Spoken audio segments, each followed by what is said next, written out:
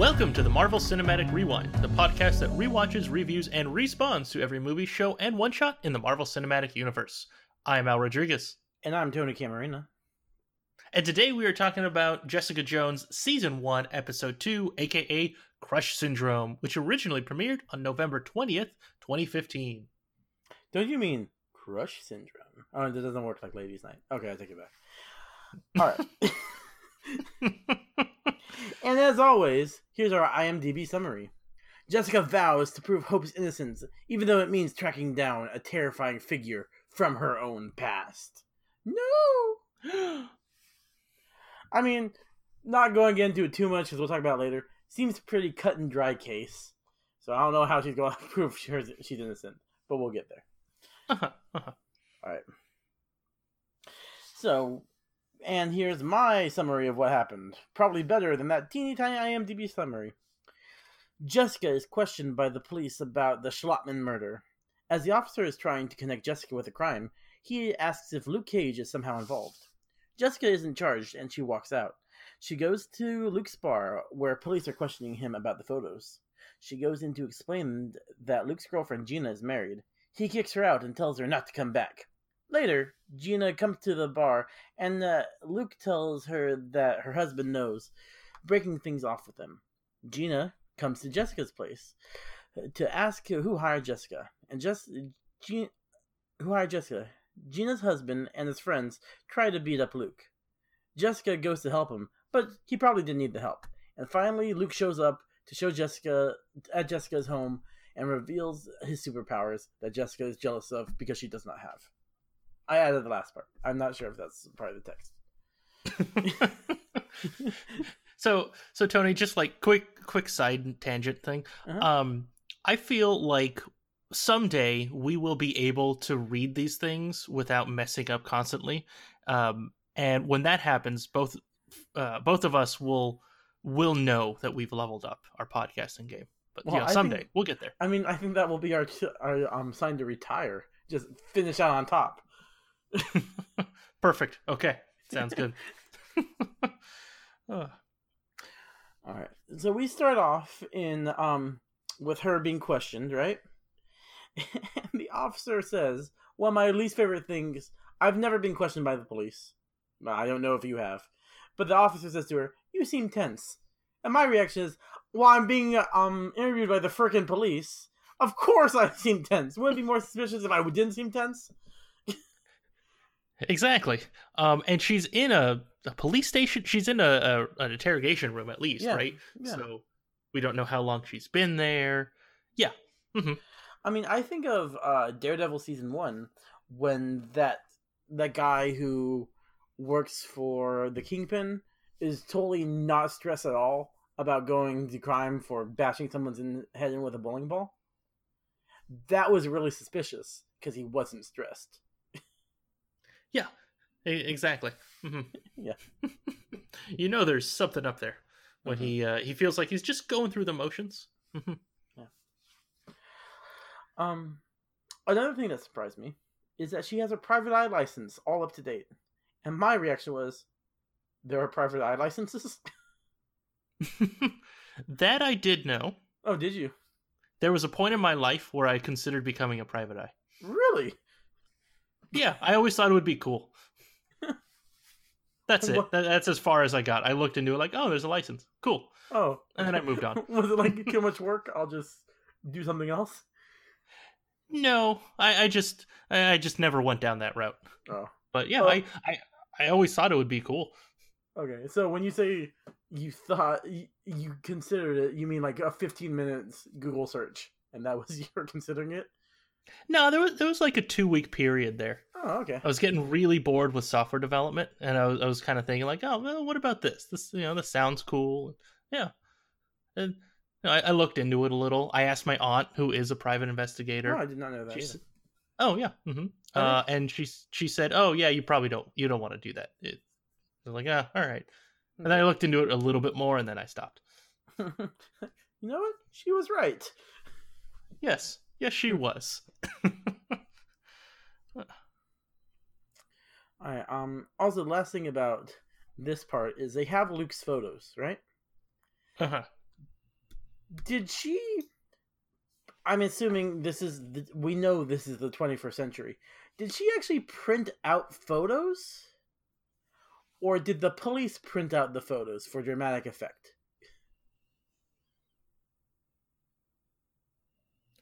I think she actually printed them. Then why? The Well, so I'm trying to remember. It was either the end of last episode or later in this episode, but she's like, she wants to find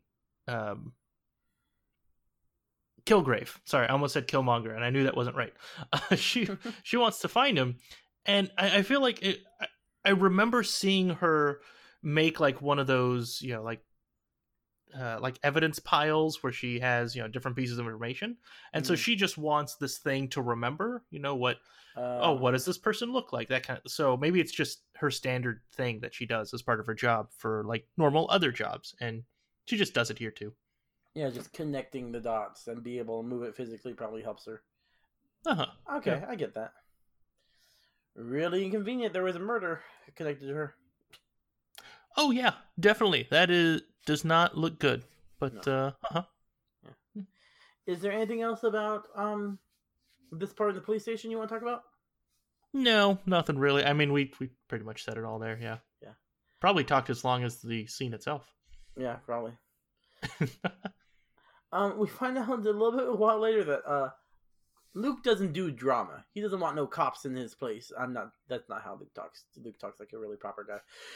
He doesn't want any cops in his establishment. But that's a smart man. I mean, no drama. I mean, that's good there. Yeah. I mean, maybe it's the type of person I am, comic book nerd. But I feel like most people don't like drama. It's not like a big revelation that Luke doesn't want to deal with drama. Or am I wrong? Do most people like drama? I think you're right that most people don't like drama. However, Luke is a little bit different in the sense that he sees it coming, and he knows, oh, if I just don't do this thing that I kind of want to do anyway, it'll avoid all this drama. Well, okay. So he's smart enough to steer clear of that, even though, I'm sure he wants to continue seeing that woman. Yeah. Now, second question to do with drama. He's going out with Gina, or at least sleeping with her. Maybe just booty call or something like that. Not a phrase I ever said that before, I don't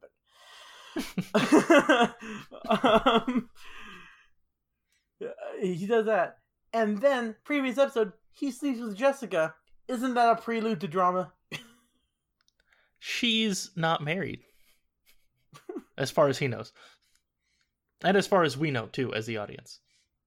Yeah, at the moment. Okay. Because that's all he says, right? He does. He says he doesn't date married women because he doesn't do drama. Well, yeah. And my thought was like encompassing all drama, and sleeping with two women at the same time is like, well, I'm setting up some drama right here. That is true. That's some potential drama. Yeah. But maybe he weighs the amount of drama that can happen, and he's thinking like, oh, okay, someone who's married, gives me 10 drama. 2 women who not dating has the potential for 6 drama, and he can deal with 6 drama, but not 10 or 16. That would also be bad. But what about 12? Because 2 unmarried women, wouldn't that be 12 drama? Oh, I assume that 2 unmarried women would be a total of 6. 3 is probably 9. Okay, I get what you're saying. Uh-huh. Okay. Hey, I think this is the most accurate math we've ever done on the podcast because no one can check our numbers. Woohoo! Also, it was a complete coincidence that when I said 3 would be 9, not realizing that every woman adds 3. Like, I just chose a number that would still be less than 10. Okay. I should have said 8. You should have, and then but nope.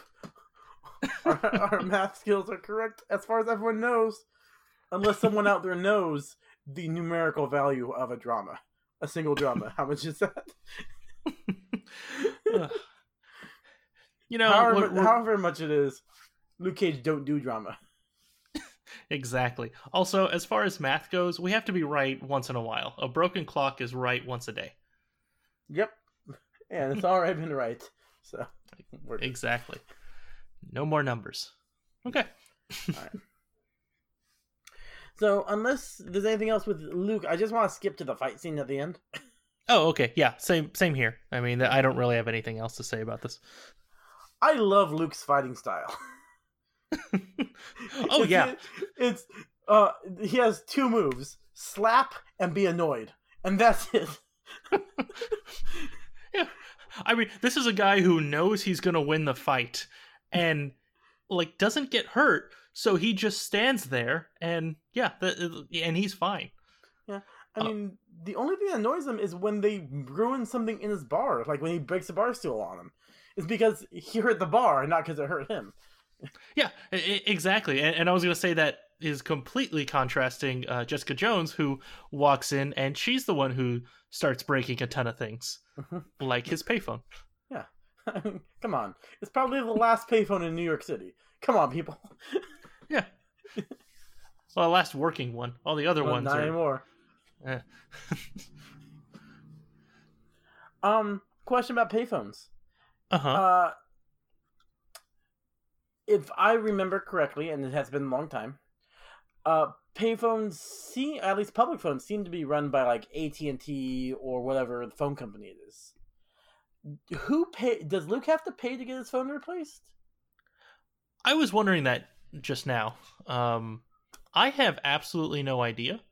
So I assume that there's probably like one of those shared things, maybe.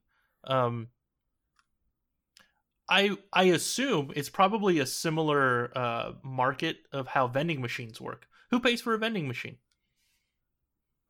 How I understood it is a place rents it out. Like, rents the vending machine, so if it gets damaged in your location, you'd have to pay for it, because the company will eventually take it back. Okay, got it. But so the company rents out the space and they just get a check every month.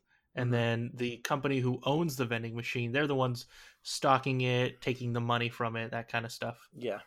All right, so maybe something similar with the payphone.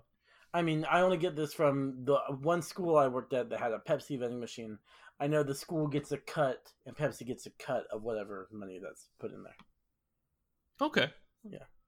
Then maybe it's that. Yeah. All right. Yeah, last thing.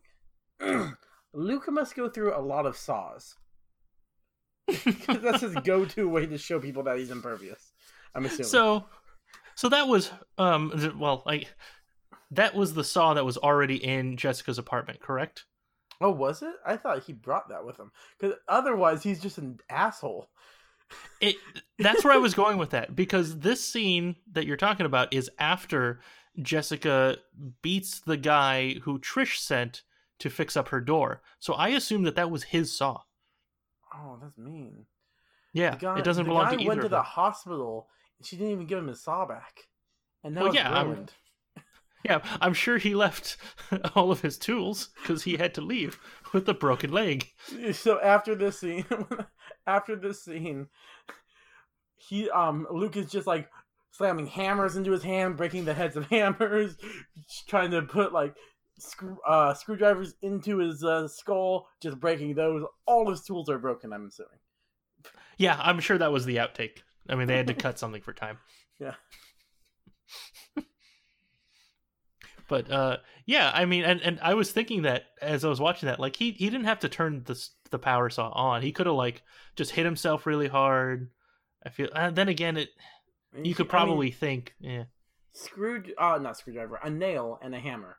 You try to put the nail with a hammer into your fist or hand and find a bent nail.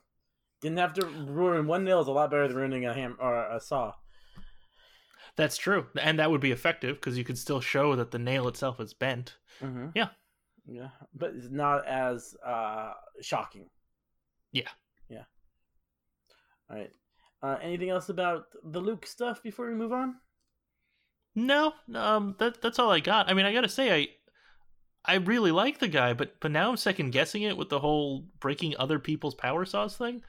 So we'll see. We'll see what happens the rest of the season. In my mind, there was just like maybe a year ago, there was a Prime Day, an Amazon Prime Day sale on saws, and he just bought like 80 of them for when situations like this show up, and he just had a closet full of saws.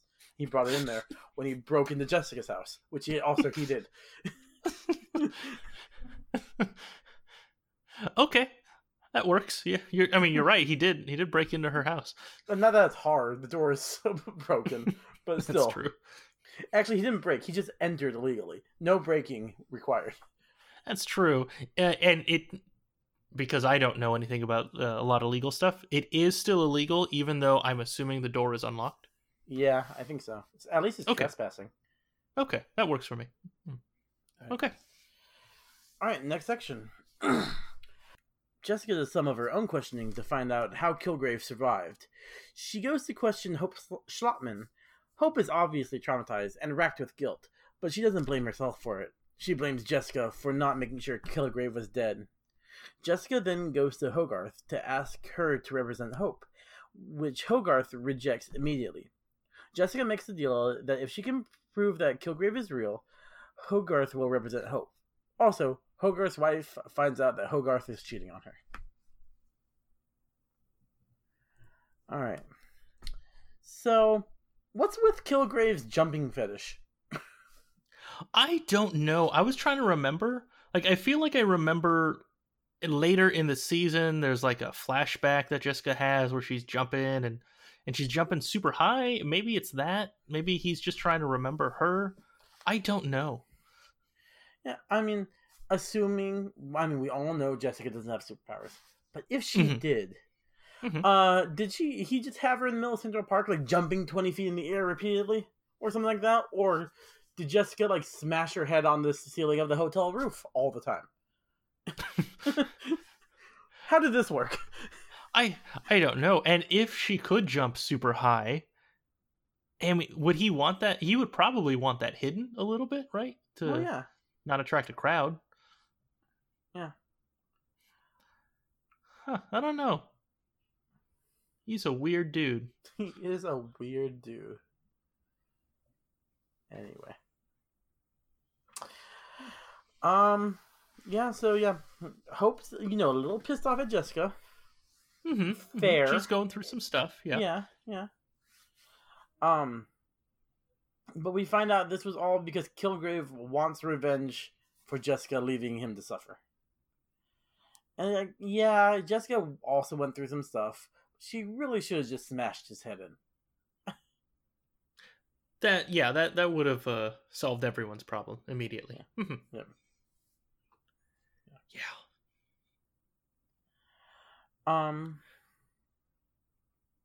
Yeah. So just moving on to her talking to Hogarth, right?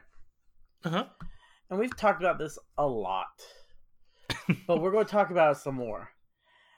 Now, in addition to face-changing masks and LMDs, we have mind-controlling supervillains. How can anyone be convicted of anything in the MCU? I don't know. There will always be a shadow of a doubt. Yeah, exactly. Like, unless you have DNA evidence, and even that's... that's a lot. That's a big thing. Hope shot her parents. Yes. Yeah. But she was mind-controlled. But Hope still... DNA? Hope shot her parents. Witnesses? Hope shot her parents. Every piece of evidence, Hope shot her parents. Yeah, I don't know. This is definitely I don't want to say a flaw in the MCU sort of thing. But it's a reoccurring issue that I guess they just eventually work with it, right? It makes things way harder, but once this gets out and becomes a thing, how many criminals just say, "Nope, I was mind controlled"? Yeah. Yeah. They'd have to figure out other tests, like there's probably psychological ramifications to being mind controlled. there has to be studies and they have to figure it out. But yeah, I mean, before forensics, if there's no eyewitnesses, like even before fingerprints and way before DNA, how did they convict anybody? How many people got away with it? Because they were just like, yeah, he did it. I think he did it. And the other guy goes, nuh-uh. And there's no way to prove him wrong. Yep. Yeah. No, I mean, I've listened to a couple of podcasts where like they bring that up, and they mention, oh yeah, once fingerprints or DNA analysis came along, there were a good handful of cold cases that they were able to solve, or like quite a few cold cases they were able to solve because they had that DNA evidence. And there were people who thought they were getting away with murders and all this stuff, and all of a sudden now they're in jail, which is good. But at the same time, like, yeah, those were people who would have gotten away with it if we didn't have that technology. And this is those damn scientists and their dog. Damn them so much. Yeah, and the opposite's happening too with things like the Innocence Project, where they're using DNA tests to show this guy's been in jail for 40 years for a crime he didn't commit. Yeah, so exactly. It works both ways. Mm-hmm. Yeah. I mean, Hope's in jail right now for a crime that wasn't her fault.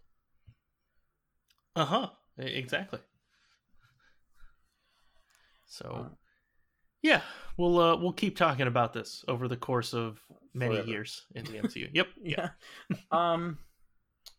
I do like, moving on a little bit, I like this subplot of about Hogarth cheating on her wife. Not that I like the fact that her wife's being cheated on, but you don't see that many sleazy, like, womanizing lesbian characters. It's just it makes it feel like a more real character.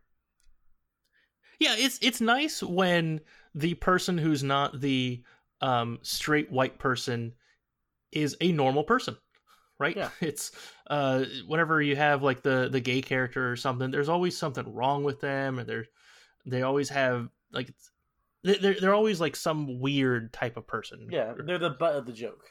At least for a long time they've been. Yeah. Mm-hmm. Yeah.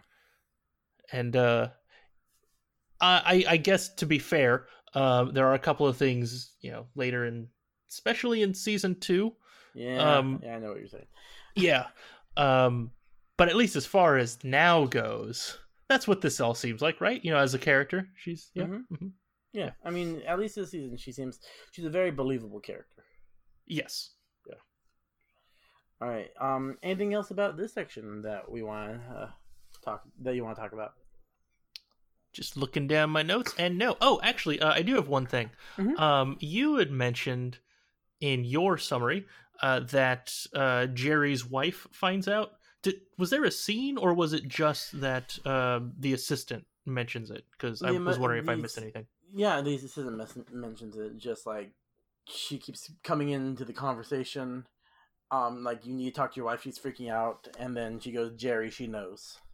Like, okay. Yeah. Gotcha. All right. I was wondering if there was like something that I missed that I wasn't paying attention to, but okay. All right, cool. All right. Next, Jessica is trying to piece together how Kilgrave survives, but is distracted by the worst neighbors in history. The next day, Jessica infiltrates the hospital where Kilgrave would have been taken after being hit by the bus. She doesn't find any details about Kilgrave, but does find out about the bus driver and Reva. Jessica goes to find the ambulance driver about why he drove away without coming to the hospital. Jack, the ambulance driver, has had a stroke and has no kidneys because he was told to give them to Kilgrave. Jessica uses some trickery to find out who leased the dialysis machine, a Dr. David Kurata. Dr. Kurata runs away from the lecture he is giving when he sees Jessica. She catches up with him, and he told her that he fixed Kilgrave. He also reveals that Kilgrave would not go under surgical anesthesia because he would lose his powers. She uses this as proof to get Hogarth to represent Hope. That was quite a block of storyline you read there. Yeah, well, it was all together. Originally, when I did this notes, that part and the previous part was one section. And I thought, I need to split this up. All right. Glad you did. Um, all right, let's talk about that first thing you mentioned. Those weird, freaky twins. Yeah, they are the worst twins since the Lannisters. Yes, yes, they are. uh, Or the twins from The Shining. Ah. Or Luke and Leia. They made out too. All that bad. All bad. You know, this goes back. If you're not like a generic straight white person, you know, like if you're a twin, then you're obviously a weird person in any movie or TV show. So It's true. I can't think of any other normal twins that we've ever seen on TV or movies. I can Tia and Tamara think of two and sister now. sister. Oh, okay. Mine is then. stretching. Okay. Yesterday I saw Godzilla King of the Monsters. No spoilers for me. Okay.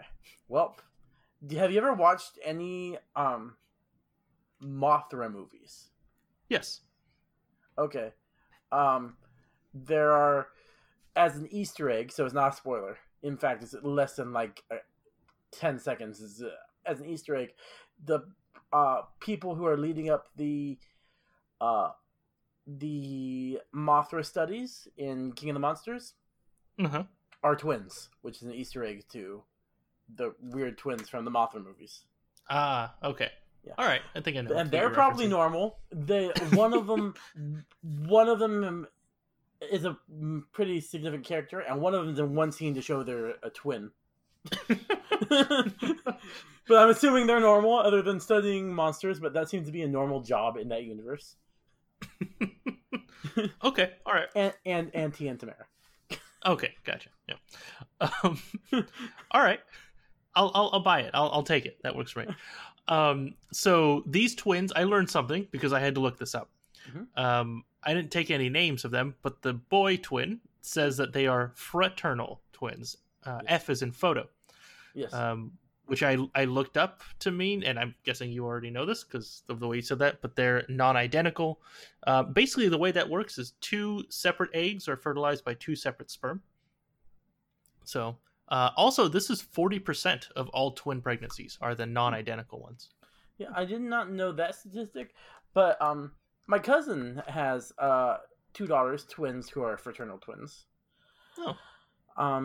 My cousin is full-blooded Mexican. Her husband is one of the whitest people you'll ever meet. One of the kids came out white, and the other came out Mexican. Oh, this is hilarious. Yeah. And I don't want to go with their names. Okay. I have a mnemonic device of how to keep them straight, at least when they're babies. Now they're 10 years old, I know exactly who they are. Oh, okay. Yep. But anyway, we all thought it was, I mean, we wouldn't say it in front of their face, and I know they probably don't listen to the podcast, but it was hilarious. Like, oh, one for each of them. Oh, all right. Well, then I will ask you about this later. Yes. While I was doing this research, I also learned about the different type of twins is paternal, P is in pterodactyl, where this is a single egg and a single sperm, but for some odd reason, the fertilized egg splits, and no one's completely sure why. So that's interesting to know for no one knows. Those of us who didn't know this. It's one of those weird things, like no one knows why. I'm just like, really? All these years of science, we haven't figured it out? Busy answering other questions. I mean, yes, I know. I'm not saying, damn science, you're lazy. I'm saying, like, it's weird that there is things so mysterious. Like, human body and human pregnancy has been studied so much, and there's still stuff we don't know about it. That's what I'm saying. Yeah, like how is this one of the questions we don't know the answer to, and yet we know the answers to so many others. Exactly. Mm-hmm. Yeah. While doing this research, though, I also found that it is possible for there to be twins with different fathers. I knew that because it's very common in feral cats, which you might remember growing up. My family, we had a lot of feral cats because we grew up next to that field. I do remember that. Yeah. Yeah, that's actually very common with feral cats. I assumed it was possible with humans in like the 20 seconds that I had considered it. No, I had never considered it before right now. Oh, okay. But yeah, it makes sense. Mm-hmm. All right. That's it. That's all I had. All of my twin notes. Done. About these specific twins, again, I also didn't write down names, but the boy twin was in the show Gotham in one episode as the White Rabbit in, I'm guessing, episode about the Mad Hatter, which is a Batman villain. Okay. But yeah. Again, was the hacker character supposed to follow him? I'm assuming, yeah. Oh, breaking news from weeks ago, because people haven't heard this or listening to this way after recording. Rumor is they're talking to Keanu Reeves to be in the Internals. Oh. Yeah. Okay. All right. I mean, I'm very pro Keanu Reeves now that I've finally watched the John Wick movies. And he's making Bill and Ted 3. Yeah, that's what I was going to reference. Like, what, you weren't for him when you've seen Bill and Ted 1 and 2? Yeah, I was. I had fallen out with him after the third Matrix. And it's been like, 15 years since then? 16 years. That's fair. I mean, they're already rebooting those movies anyway, right? Yeah. Also, I know we're going on a way tangent. Have you seen the trailer? This is not the type of movie I don't think either of us would usually watch. For the Netflix movie, Always Be My Maybe. I have. Yeah, that recently came out this past Friday, right? For us? Yes.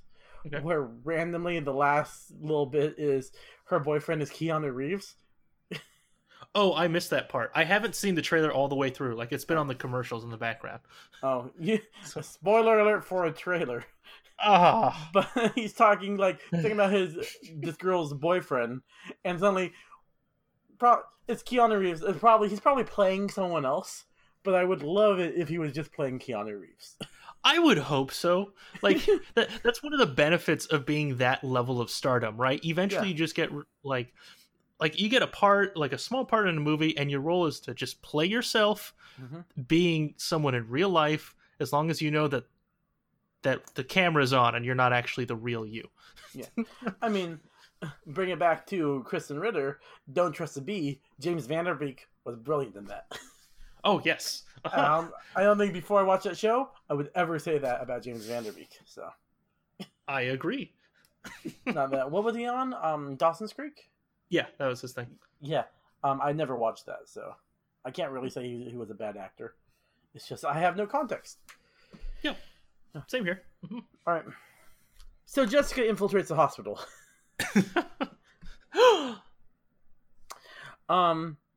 So she steals these scrubs, right?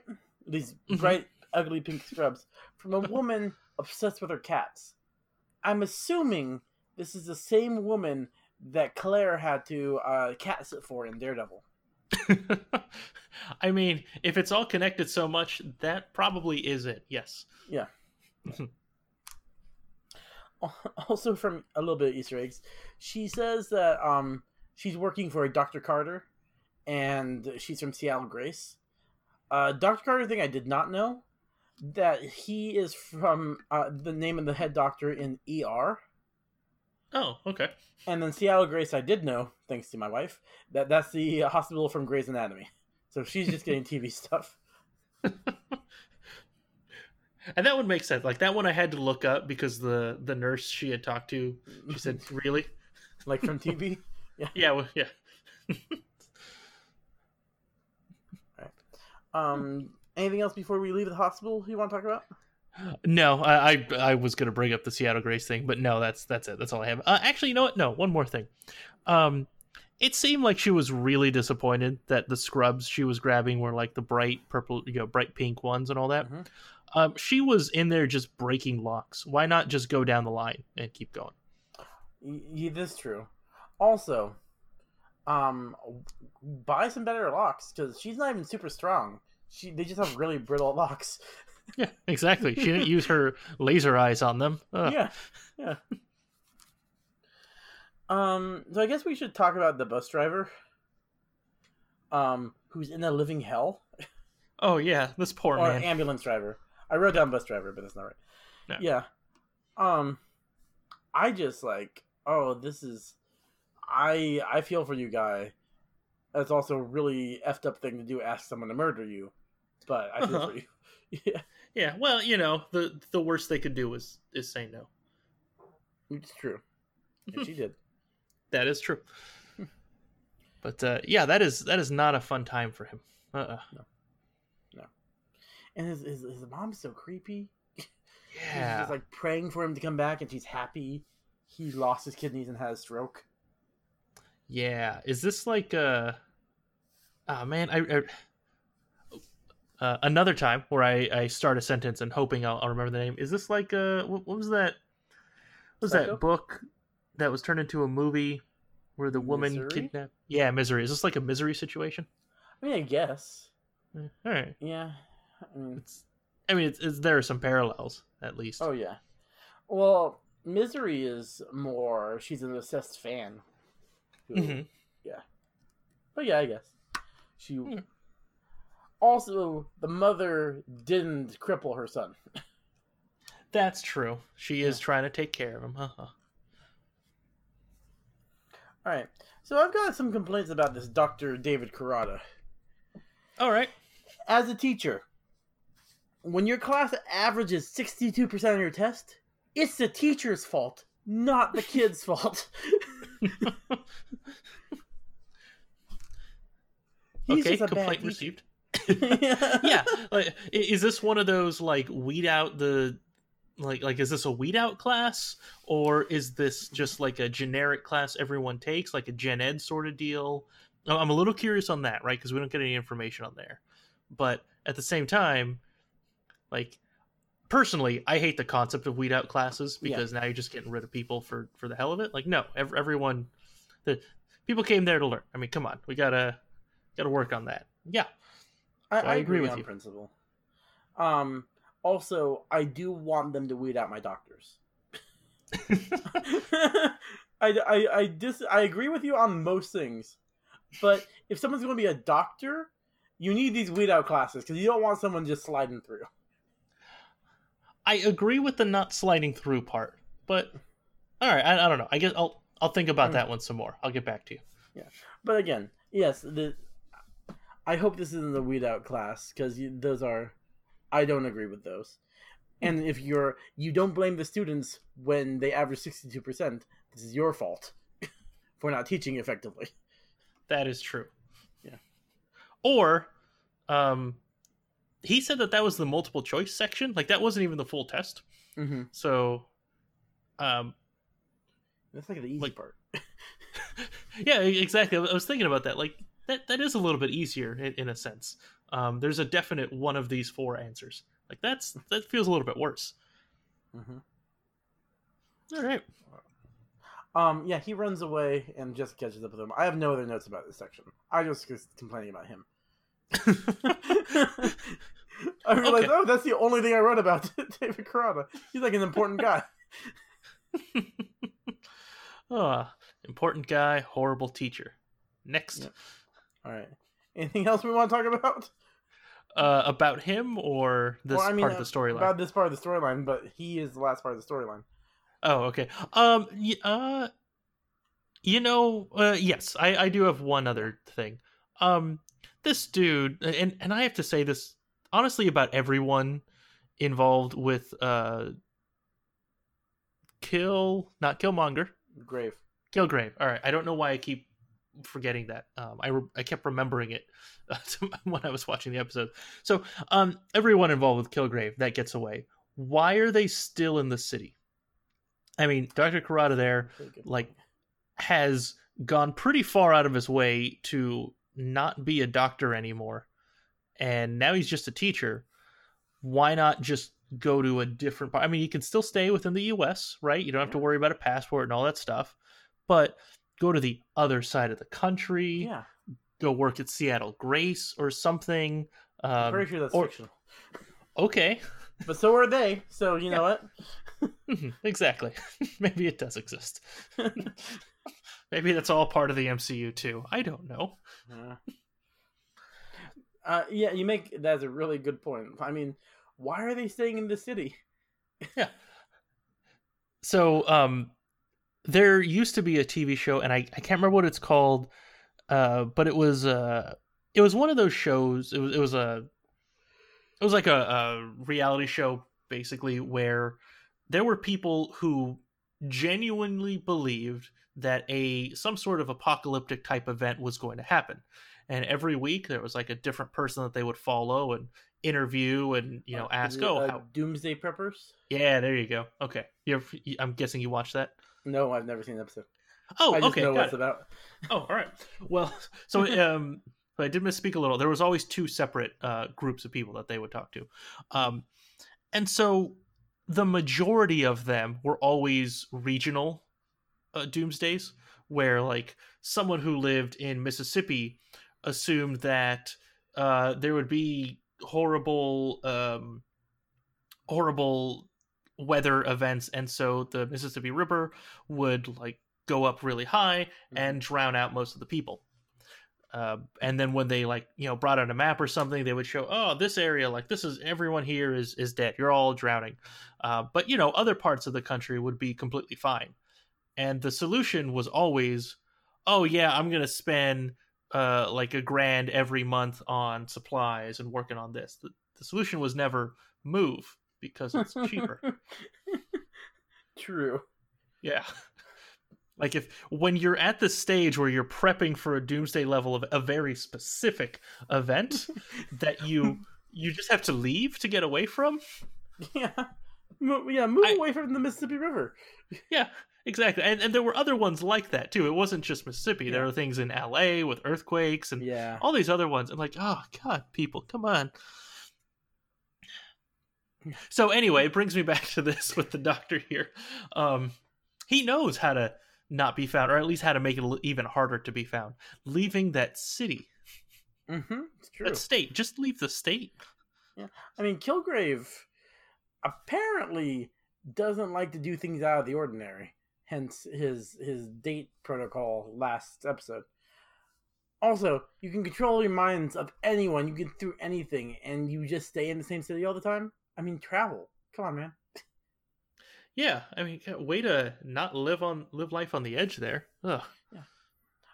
Also, question: Do you have to if he says it in English? Do you have to understand English for him what to do, or is it more his intentions?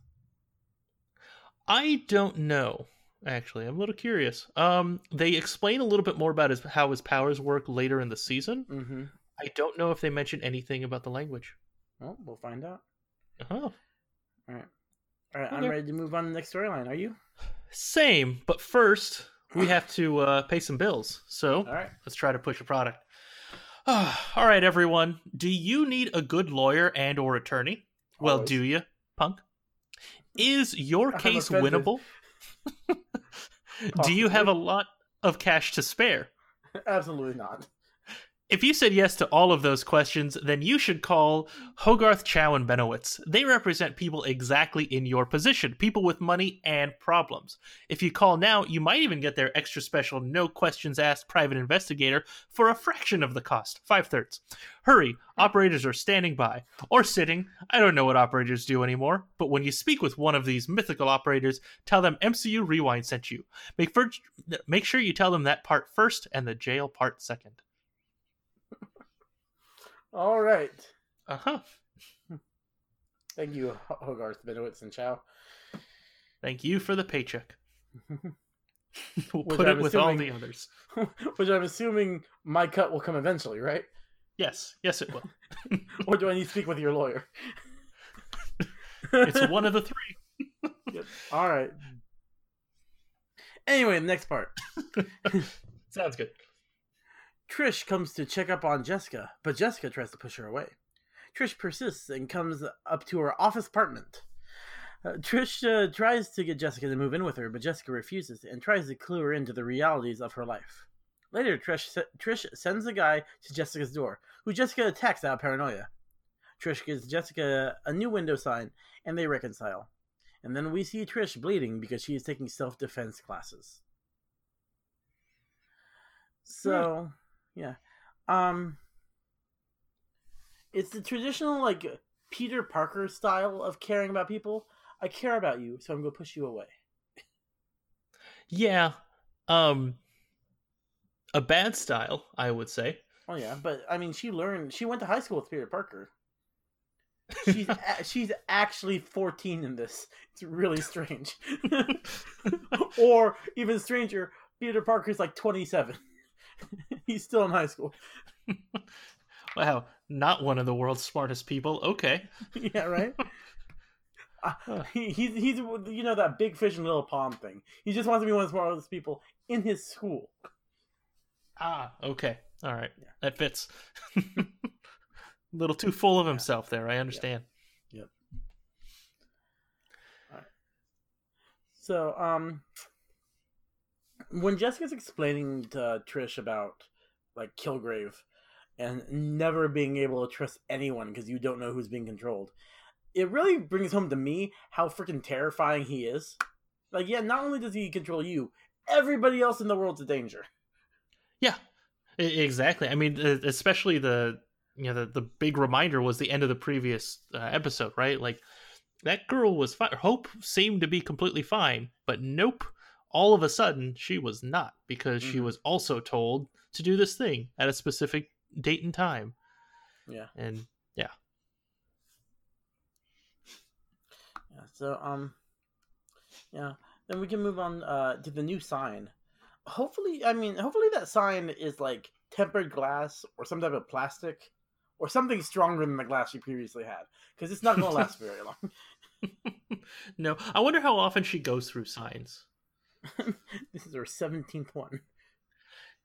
Yeah, eventually you just I don't know, it's just beads or something that, like, when you're open for the day, you like push someone through that instead of putting them through glass or something. I mean, she should just do that anyway. Just not have a door, because the door is very ineffective. That is true. Yes. Yeah. Yeah. I mean, I think I skipped over the part when Malcolm was just eating her peanut butter, complaining about not being crunchy. Yeah, he keeps having really small scenes in the 2 episodes so far, so it's been really hard to bring him up. Mm-hmm. Right, and I mean, the only last part about this I have is the fact that Trisha's self-defense will be absolutely no use against Kilgrave. What's the point? Exactly. Yeah, like it seems like that is the specific thing pushing her, unless there's something else later in the season I can't remember. But yeah, it's definitely not the sort of thing that's going to be helpful in the situation she is preparing for. Yeah. Mm-hmm. There is something else I do want to mention about Trish. She is obviously a psychopath that we learn in that last scene where she's talking to Jessica on the phone. She comes out from that training room, and she takes a plastic water bottle out of the fridge and pours like 3 ounces of it into a glass, and then she like pulls that bottle away quickly, so she spills like half an ounce onto the counter. So it's like a very ineffective way of getting water out of this bottle. It's almost like if only there was a way for the bottle to have like some sort of funnel to make it easier to drink directly from it. But nope. And then she doesn't even drink the water. Well, she doesn't drink the water because she drips blood in it. It's not like she's planning not to drink the water. Well, that was her fault. She could have washed it out or something, drank some other water. No, she just sees the blood and then like puts the glass down somewhere else and leaves. She doesn't even try to drink any water anywhere. It really reminds me of the secretary, the bad guy from Captain America: Winter Soldier, when he pours the smallest glass of milk ever in that scene in his house. Uh-huh. And I'm just like, no one's there, man. It's okay to drink out of the jug. Just if you're going to take it a little bit. Yeah, exactly. And if my wife ever listens to this, which I know she won't, I've never done in my life. Don't accuse me.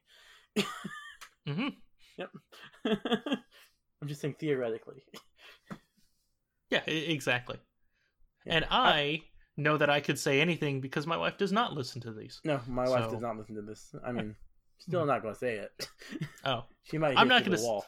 oh, yeah, that's fair. My wife's not here right now, so Yeah. I can just say whatever. You're safer. Mhm. Do it. Do it, Al. Say whatever. I don't really have anything. I don't actually drink from the carton. It's been a Oh. long time since I've done that. Like I used to all the time, but I'm more likely to do it to orange juice. Not milk. yeah, that makes sense. Yeah. Milk I reserve like exclusively for cereal or if I've just had a brownie. So Yeah, it's not like the Or thing you Oreos. drink. Like if you're gonna drink directly from a container, it's because you're thirsty in the moment, Yeah. right? Like Yeah. milk is not something that you drink you know, when you're thirsty. as we learned from Ron Burgundy, milk is Exactly. a bad choice. Yeah, exactly.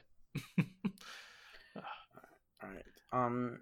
Anything else about Trish before we move on to the last section? Nope, that's all I had. Just wanted to point out she is a psychopath, and that's it. All right. So prepare yourself after those long summaries for this next summary because this is ridiculous. We see Kilgrave invite himself to dinner at a family's home. Whoa, I can't believe I got through that one. All right. Hey, like I said at the beginning, right? You know, we're leveling up. You got through that one without any mistakes. That's Actually, step one. Al, if you look at my notes, it says finally we see Kilgrave. I left out that first word. So all right. Well, it's Gotta be still honest. progress. Okay. So David Tennant is really good at being evil. Oh yeah, he is. Oh God. Yeah.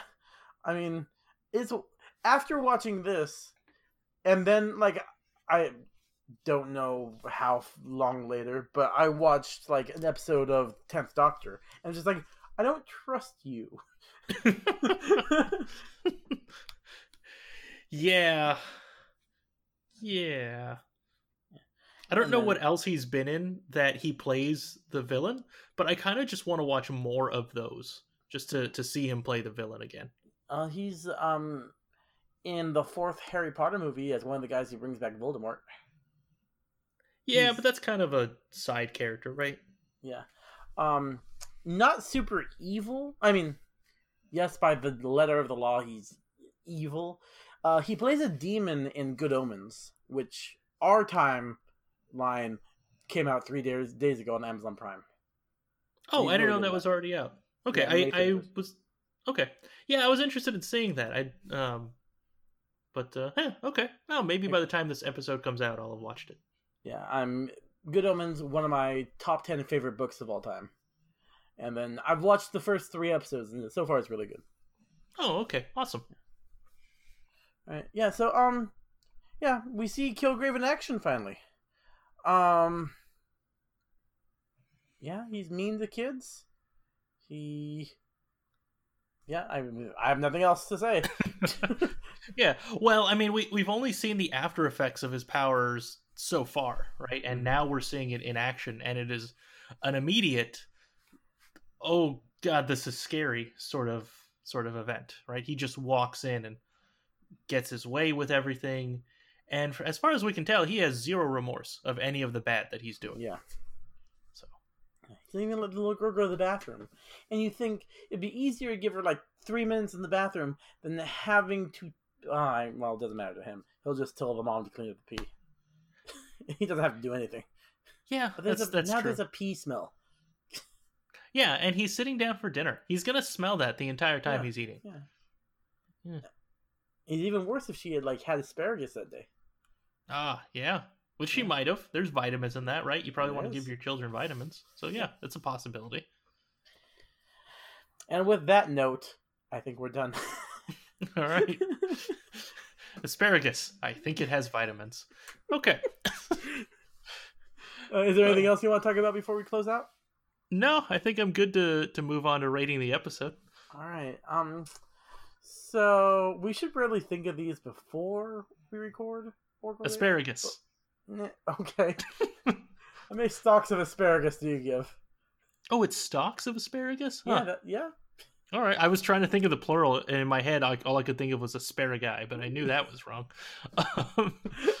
Also, that flashed into my head too. It's out of 10, right? Yes. I like this more than the season premiere, so I'm gonna go up to an 8. Okay. I like this as much as the season premiere. I will agree with you. I give it an 8.